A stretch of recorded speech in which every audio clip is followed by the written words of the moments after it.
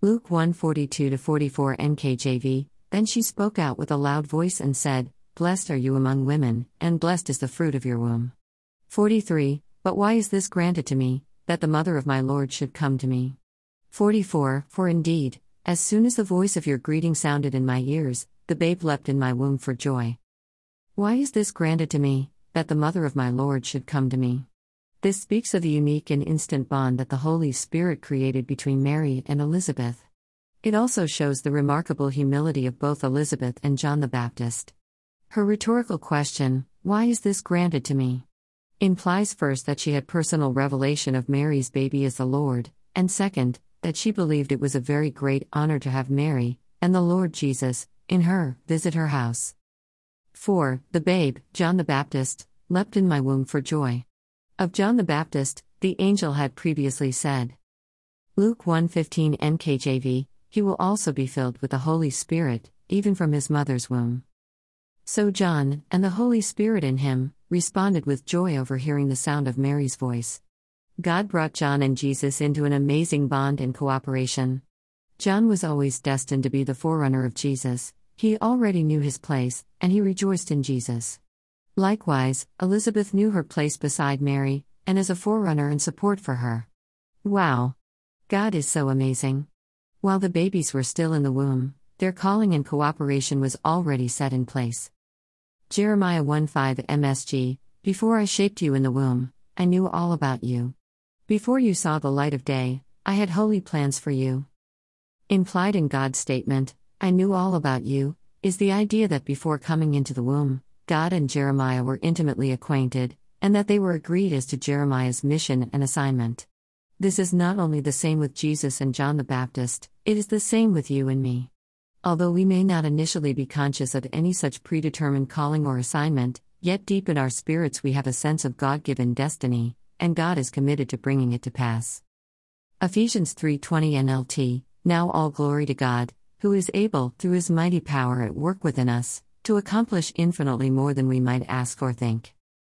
God calls some people to lead great movements, ministries, businesses, or nations. But many more, like John the Baptist and Elizabeth, are called, sanctified, and sent by God's holy plans into supporting roles, being a number 2, a server, a support worker, an intercessor, a worship leader, accountant, its specialist, or marketer, the list goes on.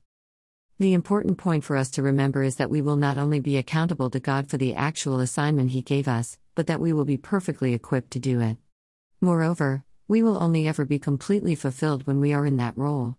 Without always telling us what He is doing, God guides and prompts us by the wind of His Spirit, blowing us constantly in the direction of His call. When a long way off course, life doesn't work at all well, and even when very close to our destined course, we will always have a niggling unrest deep inside until we accept God's call, place in the body, assignment for us, and anointing. Then and only then will we be fully pleasing to God and complete our God-given mission in life. This is the lane where we fully hit our energy stream, it is the arena where the game is played for which we are equipped, and it is the place of service where we are energized as we serve. A fulfilling and rewarding life is awaiting you, in the life's work God has assigned for you. Today, I am praying for God to keep stirring you, if you are not yet fully in your assigned mission. You may need to take some radical steps of faith, or some sacrificial actions of obedience to get there. But if you do, you will be at peace, the fruit will be amazing, and the energy will flow. Perhaps we can all learn from Elizabeth and John the Baptist. They were immediately willing to recognize their role in relation to others God had called, gifted, anointed, and placed around them. They served their generation by serving Mary, Jesus, and each other. You are called to serve your generation too. God may have appointed you to lead a worldwide movement, business, or ministry, but many more are called to serve in the structures that come up around the point leaders. Whether your call is as a janitor, worship leader, business executive, factory worker, scientist, its specialist, audio, multimedia, sales, or farmer, if you discover and fulfill your God-assigned role, God will leap for joy and sing over you. Zephaniah 3:17 TLB, For the Lord your God has arrived to live among you. He is a mighty Savior. He will give you victory. He will rejoice over you with great gladness. He will love you and not accuse you. Is that a joyous choir I hear? No, it is the Lord Himself exulting over you in happy song.